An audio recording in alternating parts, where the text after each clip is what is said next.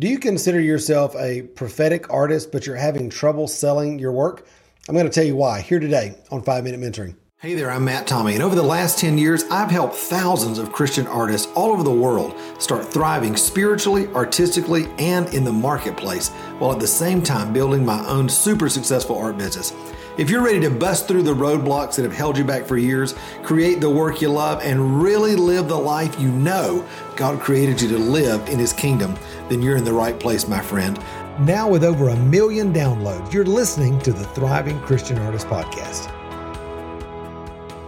Hey, my friend, so glad that you're with me today here on 5-Minute Mentoring. You know, because I'm in the art and faith space and I'm really always trying to help artists make this connection with God and with our creativity and releasing the kingdom and the things that we're called to, I end up working with a lot of prophetic artists. I mean, I've written a book called Prophetic Art. I been talking a lot about this prophetic creative flow that I believe is central to how the kingdom works, but also central to how we work as artists who are believers.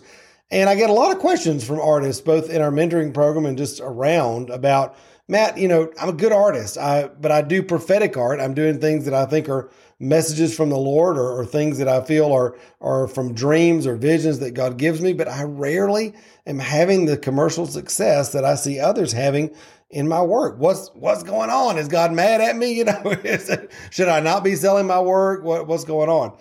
And, you know, there can be a myriad of different reasons why somebody's work's not selling. That's one of the things I love, you know, in our mentoring program. I get to walk with people and kind of uncover with them why their work may be selling or why it may not be selling and how to, you know, change that. But I think for prophetic artists in particular, what happens a lot of times is that you're creating art that may be super connected with your relationship with the Lord. It may have these deep spiritual meanings. It may be full of imagery, of biblical metaphor and dreams and visions and things God has shown you and that sort of thing. And all that's awesome, but it may not necessarily be commercially viable. What do I mean by that?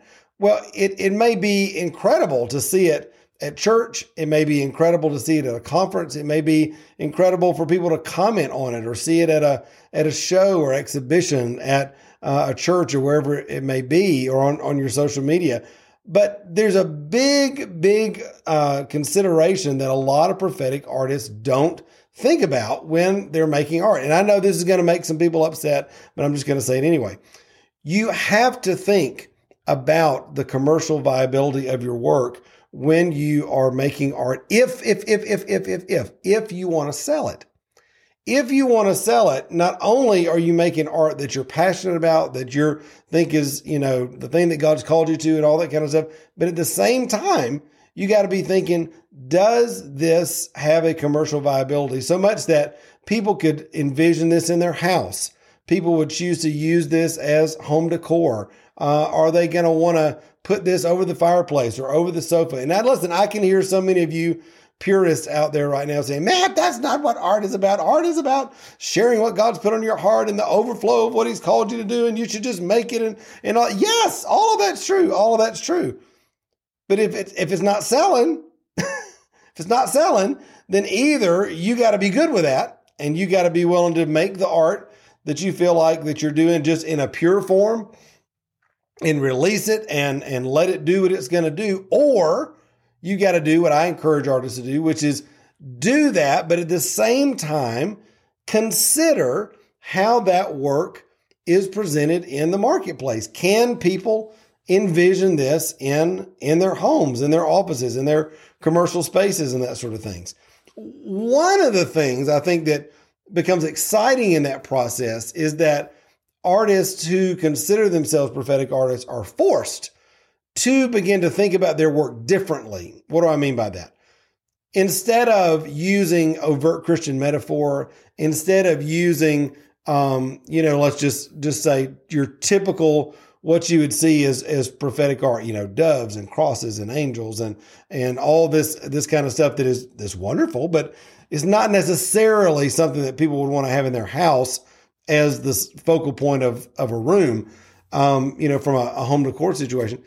It causes the artist, when they start to think about commercial viability and connecting with the client, it causes them to start to think, how can I take what God's showing me. How can I take the burden? How can I take the inspiration and create it, listen, in a way that is more commercially palatable? That does not mean in any way that you are watering down what the inspiration that God's given you. It means, though, that you're interpreting it in a way that more people can understand and interact with and potentially embrace into their home. I have a number of pieces in our collection at our house that I would consider prophetic art, but they are not in any way your typical kind of, run-of-the-mill prophetic art with a lot of overt biblical metaphor and that sort of thing. They're done in a way that they're beautiful pieces of art that stand on their own, regardless of the inspiration. And then when you find out that there's this whole download of the Holy Spirit that goes with this piece, that makes it even all the better. And so for those of you that are in that prophetic art space and you're like, man, I really want to get my work out there. I believe that God's put something on me as an artist, but I've got to make a living from it. I want to make a living from it. I want to see it touching more people.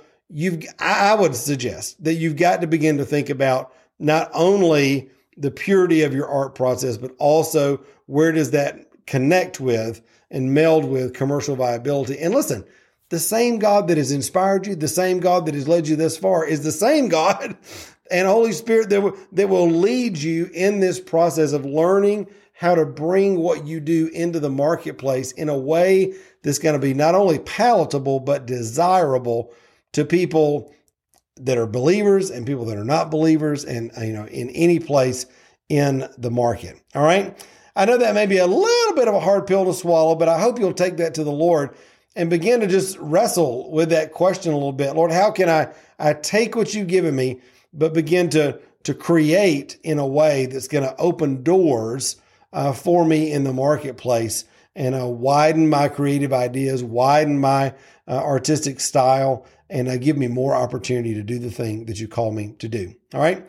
I love you, my friend. And I hope till next time you'll remember you were created to thrive. Bye.